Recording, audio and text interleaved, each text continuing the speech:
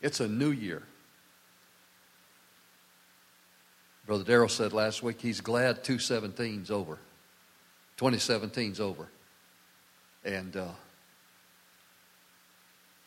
we come to these New Years and you say, well, nothing changed. But really, you know, we're glad that there's a new year and we get a new start. We leave some things behind and we move forward. We refocus and we set goals and some make resolutions and say, I'm going to do this different. I'm going to do that different. But you know who started all this? You know who started all this season thing? God. Today our lesson is a season of new beginnings. The idea of our lesson today is we can successfully navigate a season of change with God as our guide. Not only as our guide, but the power to accomplish our goals and our visions. If we walk in the context of His will, we have the power of God to accomplish that. Now, if you've got an ambition that's outside the will of God, you're on your own. But if you're in the context of His will, then you can rely on His power to help you accomplish that vision and that goal. Genesis chapter 8 and verse 22 is our focus verse for the day. It said, while the earth remaineth, seed time and harvest, and cold and heat, and summer and winter, and day and night shall not cease. I know there's a lot of talk about global warming and all this stuff, and it's a big agenda. The liberals are just all hung up on that stuff. But you know what? They can talk about it all they want. But I go to this scripture right here. There's always going to be a cold and a hot. There's going to be seasons, and as long as God says so. And yeah, it's going to get warm one day. Because I read the back of the book and it said there is going to be global warming. Matter of fact, it said the elements are going to melt with fervent heat. It's going to be over. It's going to happen. But I'm so glad we've got today. I'm so glad that God has given His Word. He has given us something to go with in this very moment in our life. Something that has lasted from the beginning of time till now. And that is His Word. And so as we go into His Word today, we look at Noah. Noah was, I guess you say in this lesson, we start with his new year. He had found grace in the eyes of the Lord when God looked at the earth and He saw that everything and every man was doing that which was right in his own eyes. Every imagination of man was evil. And God said, I'm going to destroy the whole earth. And then Noah lights up. I just imagine God looking at the vastness of the earth and all of a sudden out of that He sees Noah. Noah found grace in the eyes of the Lord. So God said to Noah, I want you to build an ark. I want you to save your family. I want you to save everybody that will get in the ark. And I want you to save the animals that I'm going to send to the ark. And so Noah obeyed. We can talk about the faith of Noah, but the faith of Noah is manifest in his obedience. When God spoke, he acted. How many of you acted the first time God spoke to you? Or did He have to tell you twice? Or did you ask Him the third time? Was that what you really meant? We have no record that God ever spoke to Noah but once. And he said, build an ark. And then he didn't hear anything more for 100 years. Until God said, it's time to get in the ark. That's obedience. And so we look at the life of Noah and we look at his life. But here, now we find him today in this lesson. He is finally beginning to see the light of day after a flood has come on the earth. God has judged the wickedness of man. And the waters are receding off of the face of the earth. And God opens the door. And Noah steps out to a new world. One that has been purged of all evil. All the bad stuff is gone. And here is Noah and his family. A new beginning. A brand new day. And in that moment, filled with the awe and the beauty and the blessings of God, the Scripture lets us know about Noah that he had some thinking to do. And he said, you know what? I'm going to build an altar right here, right now. And I'm going to give God praise and I'm going to give God thanks. Out of that altar building and the fragrance of that altar, the Lord began to speak. And he said, the Lord smelled the sweet savor. And the Lord said in his heart, I will not again curse the ground anymore for man's sake. For the imagination of man's heart is evil from his youth. Neither will I again smite anymore every living thing as I have done. God noticed one man's prayer. And the effect of that man's prayer on God caused him to react in the way that he did. We must never underestimate that little talk with Jesus. That thing we call prayer. That wonderful thing that we have an opportunity to interact and have relationship with God. Never underestimate it. Think about the impact of Abraham's prayer when God stopped by on his way to Sodom. And Abraham stayed yet before God. And he began to intercede with God for Sodom. And he said, if you can find 50, will you destroy that 50 righteous with all the rest? And God said, I won't do it. And so Abraham said, well, what about 45? If you can find 45. And he began to work his way down. And finally, Abraham stops at 10. And God says, if I can find 10 righteous people in Sodom and Gomorrah, I won't destroy that city. That's the impact of one man's prayer. You say, you feel impressed to pray for a city, or you feel impressed to pray for a country. Don't ever let the devil tell you your prayer has no power. You feel the spirit of intercession come upon you. Don't run away from that. But allow your spirit to be caught up in that moment and intercede and allow God to use you. It may change the course of an entire nation. Samuel was known as a man of prayer. Samuel prayed during his time as a prophet priest in Israel. And not one time during his reign as prophet priest did the enemy invade the land.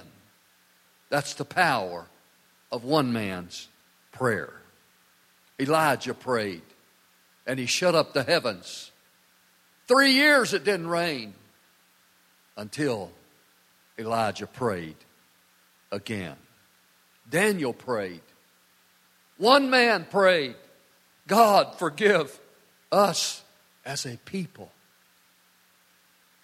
He wasn't just praying for himself, but he was praying for the entire nation. that God would forgive a nation. I'm telling you, the impact of your prayer may be greater than you presently realize.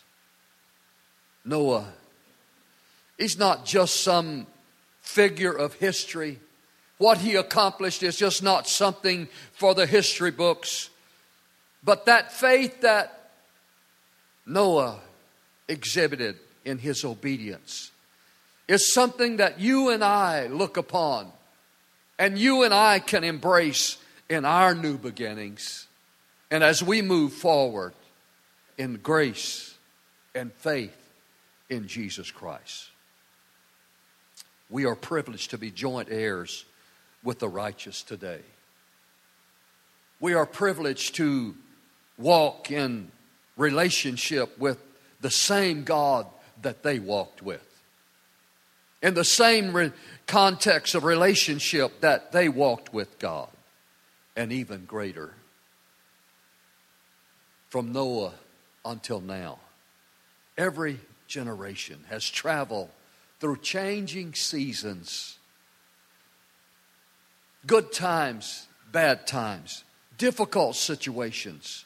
How many times have we seen those times as we read through the Scripture where there was a season of change? It brought about a transition from one spiritual state to another spiritual state, where they were down and it was a difficult season in their life and they were living in sin and the season caused them to change.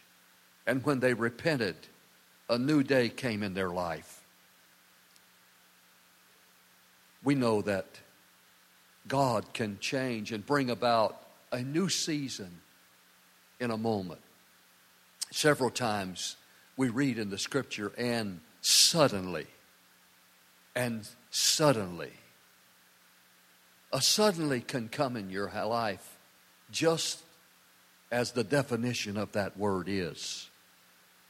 You may feel like it's the end of the rope. You may feel like you're at the end of your situation. You may feel like there's no way out of your situation, but if one cry to God can make a difference and a suddenly comes in your life.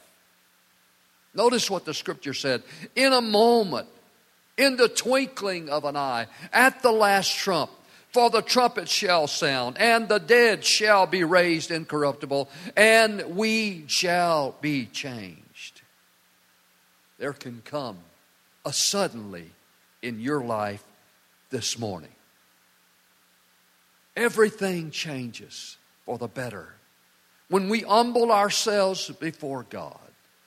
I'm so very thankful for that new beginning I had in my life called the new birth.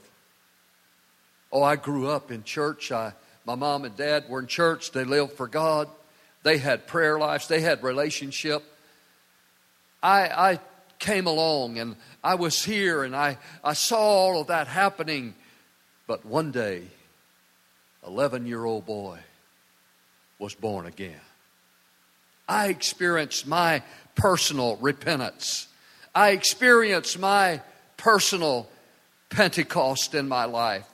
I experienced my personal burial. You said you were buried and you're in the pulpit? Yeah.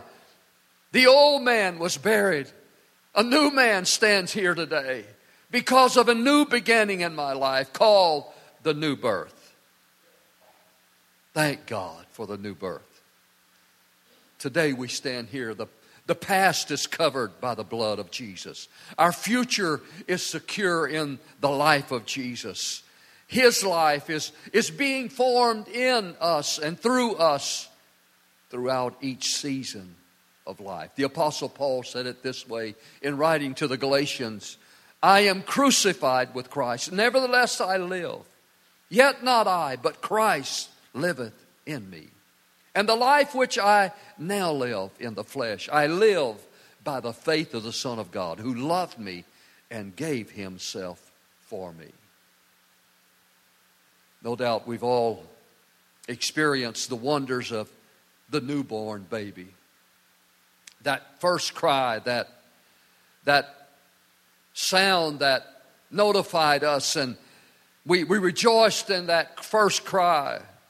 The second, third, and fourth weren't so great, but that first cry, you know, the 100 after that wasn't so great, but we watched the progress. We watch them as they journey in life. We see them and we all say, oh, I wish they wouldn't have to grow up. But then if they didn't grow up, how sad would that be? If they stayed a baby, how sad that would be.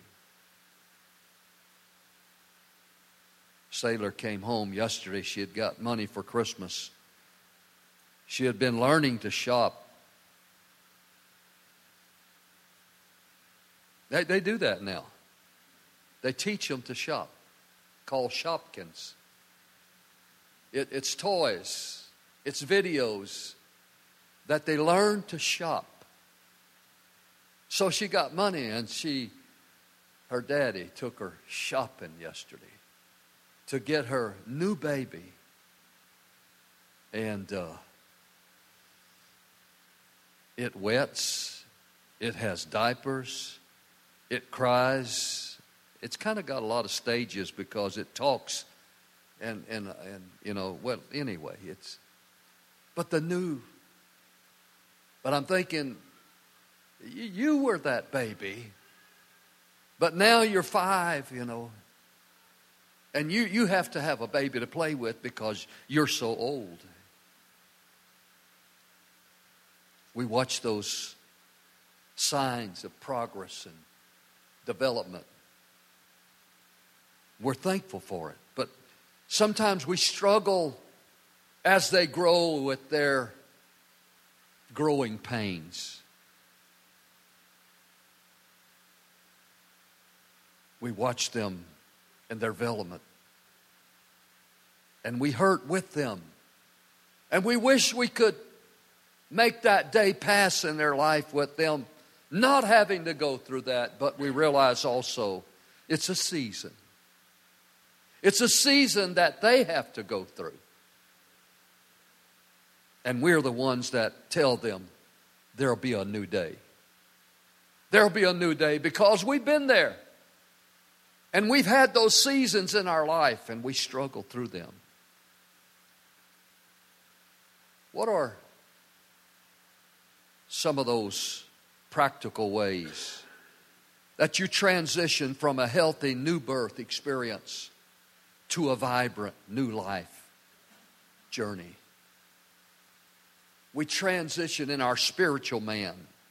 The apostle wrote in Hebrews chapter 6, therefore, leaving the principles of the doctrine of Christ, let us go on unto perfection, not laying again the foundation of repentance from dead works, and of faith toward God, and of the doctrine of baptisms and laying on of hands, and of resurrection of the dead or of eternal judgment.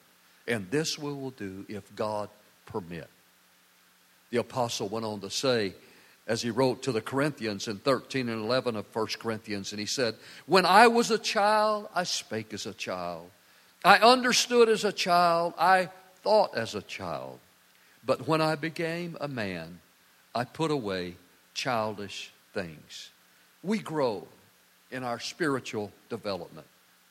Each new season allows us to experience the learning that will lead us to spiritual maturity.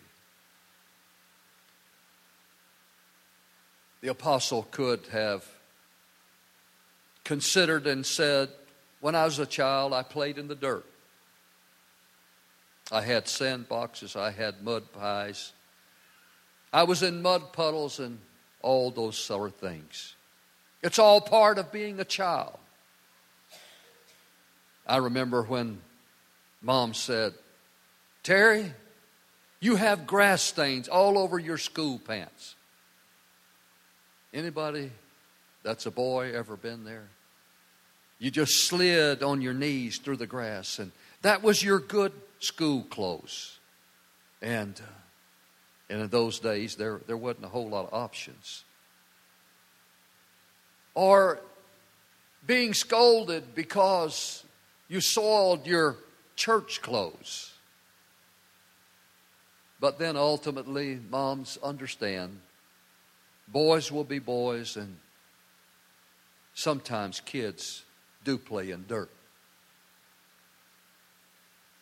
But if we mature, and as we mature properly, the seasons of life changes. Not long from that child in the dirt and child in the grass stains on their clothes, they'll be late for lunch because now they have other responsibilities. There's school projects to do, and there's jobs that cause them to work overtime.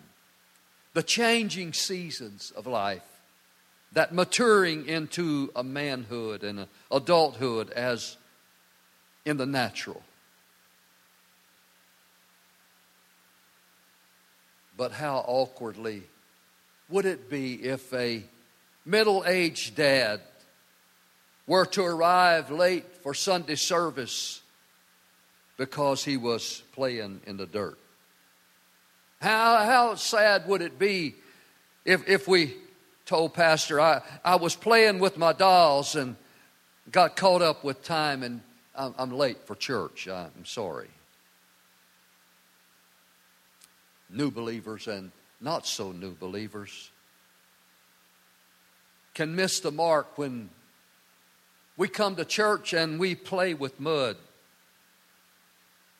You know how we do that? We sling mud. We sling mud at our spiritual brothers and sisters. It can be done because of the changing seasons. Gossip is dirty. Bragging is dirty. Sowing discord is dirty. Cursing is dirty. Murmuring and complaining is dirty. If you want to know how bad God felt about murmuring and complaining, just go back and read about the children of Israel. That was one of the greatest complaints he had with them, was because they were murmuring and complaining about the season they were in. If they could have only realized it was a season. If we could only realize it's a season. What a blessed new beginning. When we live life, we live as though life and death can be transmitted in the words that we say. Disciple making would be horribly hindered if newborn spiritual babies were chastised every time they missed the mark. But as we understand the changing seasons, we transition into mature believers. And as maturing believers, we begin to model the character of Christ for those who in turn would seek to imitate us. As a pastor, I've often been approached by people that gave their opinion, and it was so wrong. But I didn't say anything, because I realized there would be no value. There would be no encouragement. There wouldn't be no help. Because at that point in their life, it was a good time to remain silent. Because as they grow, they would realize their mistake. Ephesians 4:29-32 said, "Let no corrupt communication proceed out of your mouth, but that which is good to the use of edifying, that it may minister grace unto the hearers, and grieve not the Holy Spirit of God, whereby we are sealed unto the day of redemption. Let all bitterness and wrath and anger and clamor and evil speaking be put away from you. With all malice, be ye kind one to another, tender-hearted, forgiving one another, even as God for Christ's sake hath forgiven you." As parents, we remember a time when our children entertain imaginary friends. They were there for them.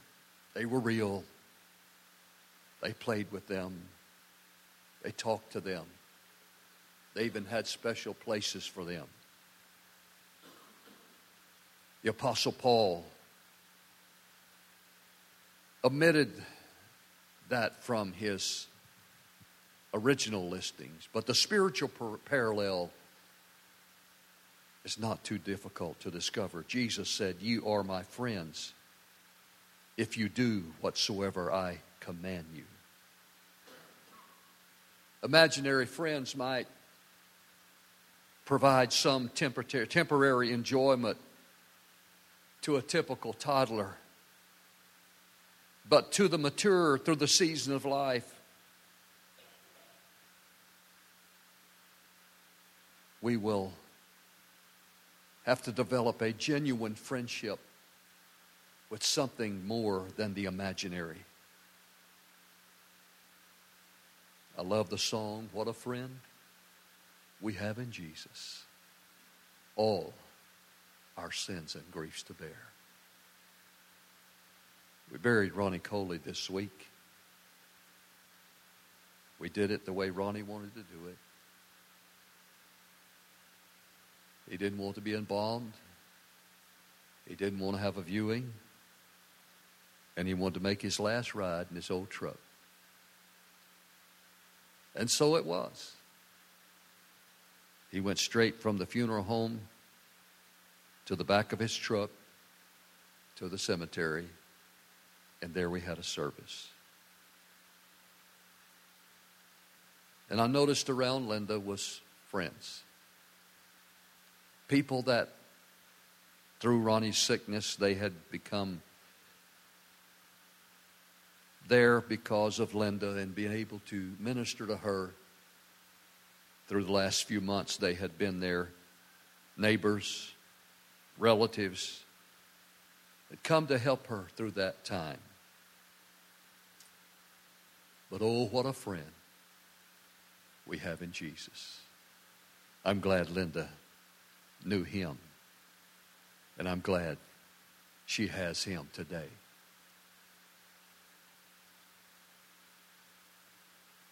Somewhere through the changing seasons, we must all grow up. We must grow up and experience maturity and love for Lord Jesus Christ, characterized by the faithfulness to His Word and submission to His will. In his essay titled "Return to Tipasu," French philosopher Albert Camus stated, "In the depth of winter, I finally learned that within me there lay an invincible summer." Seasons are transitions that lead to transformation. I'm so thankful for seasons. I lived in Minnesota. We had 4 of them. I live in Louisiana now. We have 2. Summer and winter. They may both come in the same day. That's why I love Louisiana. When I lived in Minnesota, I put on a coat in August. I added more later. I never got up in the morning and opened the door to see what the weather was. I just got dressed for what it was going to be. And then in May, I still was wearing the coat that I put on in August. I love Louisiana. That way I can put on my coat and an hour later take it off. Or if it was like this past week, which we thought was going to last forever, until yesterday, we just thought it was the dead of winter. But it's a blessed relief that as seasons have changed our circumstances, they also develop our character. what would we be if we never went through a different kind of season?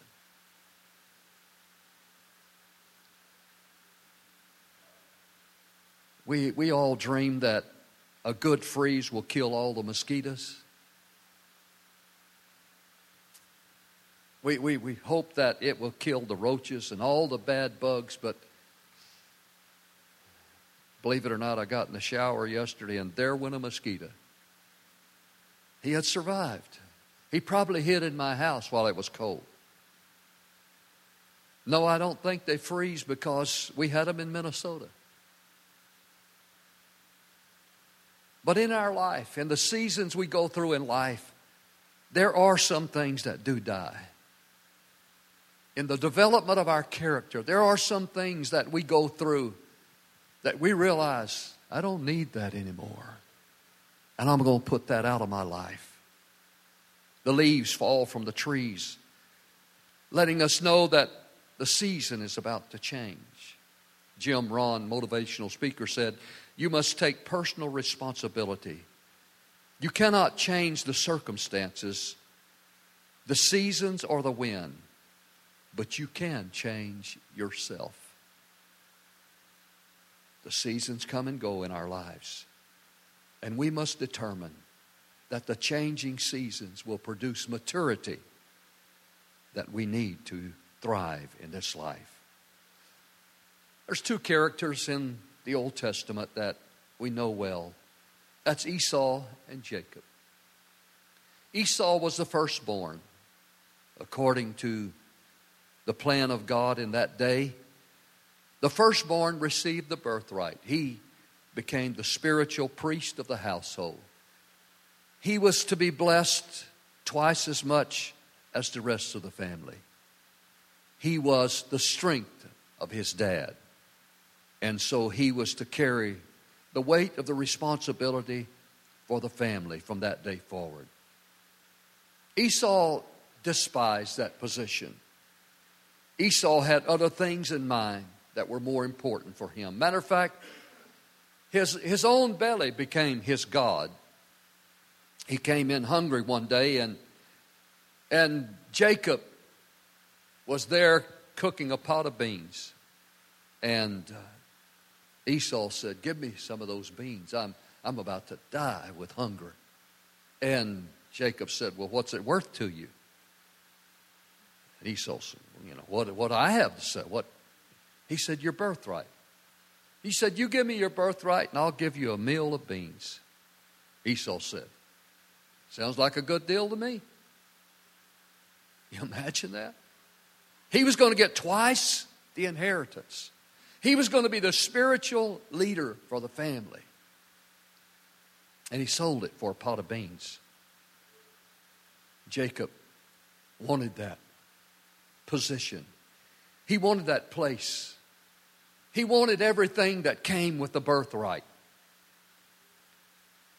And no wonder the scripture says,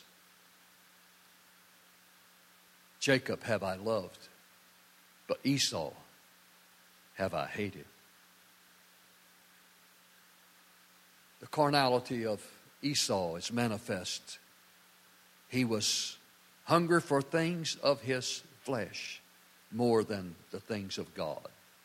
Jacob cultivated a passion for the things of God rather than, I know Jacob was the deceiver. I know he was the supplanter. I know he was all of that. But there was something there that God recognized. He allowed, God could have wrote the script totally different. He could have left out all the bad of Jacob. And he could have just told us that Jacob wanted the things that were pertaining to me. But he let us realize that there are seasons in a life. And as you watch the seasons of Jacob's life, things began to fall off. The bad things began to fall off. By the time he got to Peniel, where Jacob is about to go back and be reconciled to his brother Esau. It's kind of, Jacob's life is kind of divided up into 20-year segments. He's 20 years at home, and then 20 years he's a fugitive. He's running from his brother to save his life. He's at Laban's house. During that period of time, he gets married twice. He has a big family. And then God speaks to him and says, it's time to go home. He's on his way home. And he realizes home is where Esau is. And Esau is going to kill him. That's the last thing he remembers about Esau. When I see you, I'm going to kill you. You deceived me. You took everything from me. I'm going to kill you. But Jacob is going back to face it. You know, there's sometimes it's important to face some things, to deal with some situations, to reconcile some things. How are you going to do it, Jacob? Well, he had a plan. He began to lay out his plan. He had it all strategized. I'm going to meet him, and I'm going to send gifts ahead, and I'm going to appease him with my gifts, and then I'm going to send this part of the family, and then I'm going to send some more gifts, and I'm going to send this part of the family, and finally I'm going to arrive. But he had a prayer meeting. And in a prayer meeting, it changed everything. I don't know if Jacob intended to fight with Esau before that prayer meeting. But after the prayer meeting, I don't think he could have fought with him, because it changed his walk. The angel of the Lord touched him in his thigh, and it shrunk up, and he walked with a limp after that. He would never forget that encounter. But something else happened as he wrestled in prayer. And the angel of the Lord said, let me go. And he said, I'm not going to let you go until you bless me. In that prayer meeting, he asked him, said, what is your name? And he said, my name is Jacob. He had to admit that he was a supplanter. He was a deceiver. Confession is good for the soul. It was a repentance. It was saying, this is what I am. This is what I've been all my life. And the angel of the Lord said, you will no more be called Jacob, but now your name is Israel. For you have wrestled with God, and you have prevailed. And so from henceforth, you're going to have blessings in your life. And so Jacob leaves that prayer meeting, and he goes to meet Esau. Everything's changed. All of his strategizing wasn't important. Esau said, what is all this? What do you mean by all of these animals you sent to me? What do you mean by all these gifts? He said, I have enough of all of that. So Jacob said, this is what I thought I'd do. Instead of getting killed, he got embraced. Esau wanted to provide for him. Esau wanted to take care of him. But Jacob said, I have enough. I have enough. I think he had enough when he saw that things were reconciled with his brother. Jacob humbled himself. It's part of the transitions and the transformations of life. The season you're in, the season you come through, it will either make us or it will break us. It will certainly reveal us. Jacob made his way back to Bethel, where he had first met God when he was running from his brother. It was there God said, put away all the false gods from you. Clean yourself and come and meet me. The change, the transformation. Humility is the premium posture for spiritual progress. Jacob going through a season of life. God's timing is always perfect. We want our season to be over. In our calendar year, we have 4 seasons, 3 months each, more or less. I know that sometimes when they say it's December the 21st and it's the beginning of winter, we've either already have it or it's never started, naturally. But in our life, we don't know how long our season will last. But we do know that God is working something in our life to mature us. Our transitions in life are not random or coincidental. Our seasons change with divine oversight. God develops us and deals with us with highly honed mastery. His ways are perfect. We don't always know or understand the purpose or the plan of God that He has for each new season. But we must be determined to grow in His grace, trust in His will as He orchestrates our transitions. Jacob said, "This place is Peniel, for I have seen the face of God, and my life is preserved." Have you had a God encounter in your life? Have you been there and wrestled the old man away until a new man came into power? Have you been there? Maybe that situation you're facing, that you know I've got to get there and I've got to deal with it. Before you jump into it and try to deal with it in your own power, why don't you find yourself a Peniel? Why don't you find yourself in a place of God encounter and wrestle that thing away and get a hold to God until He removes it from your life and makes you a new creature, a new man.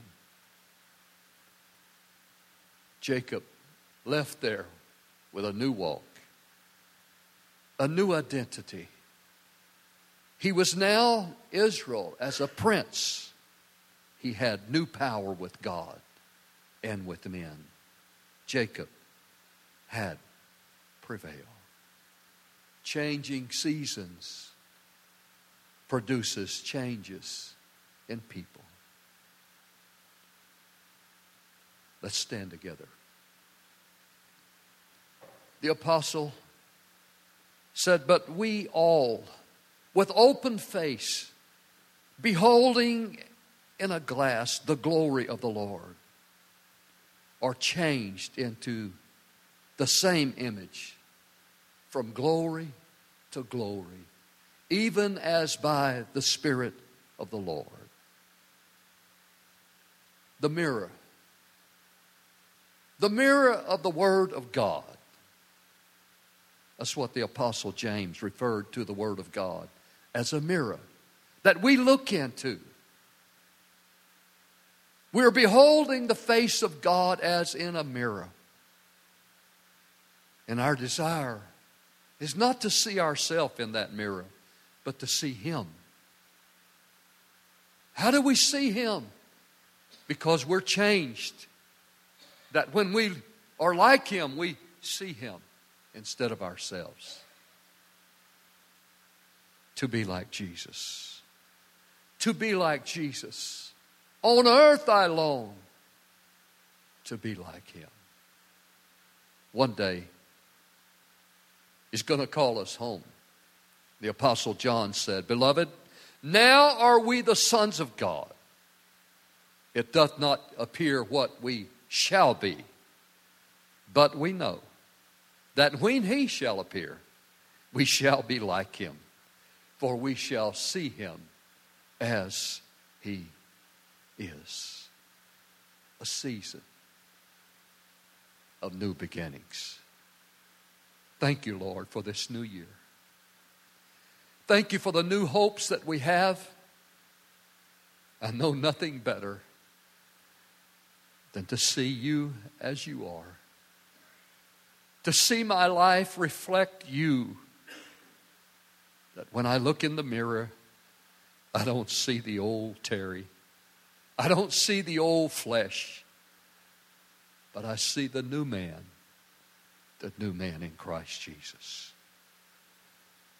So Lord, I don't want to curse my season, but I want to grow in my season. I want to change in my season to be what you want me to be. I pray for us as your people to be changed, to be like you. To be like you. Would you grab your neighbor by the hand or lay your hand upon them and just pray one for another right now all over this house? To be like you, Jesus. I pray for my brothers and my sisters that, Lord, you know what season it is in the life. I pray, God, that you would give them the courage to embrace the moment and to realize that there's a change coming. There's a better day coming. There's a season of new beginnings. When we glean from this one, those things that you have in store for us, we will be able to morph into the beauty of that transformation that you have for us to be like you. In Jesus' name. And everybody said, amen. God bless you. Greet one another in love. You're dismissed in Jesus' name.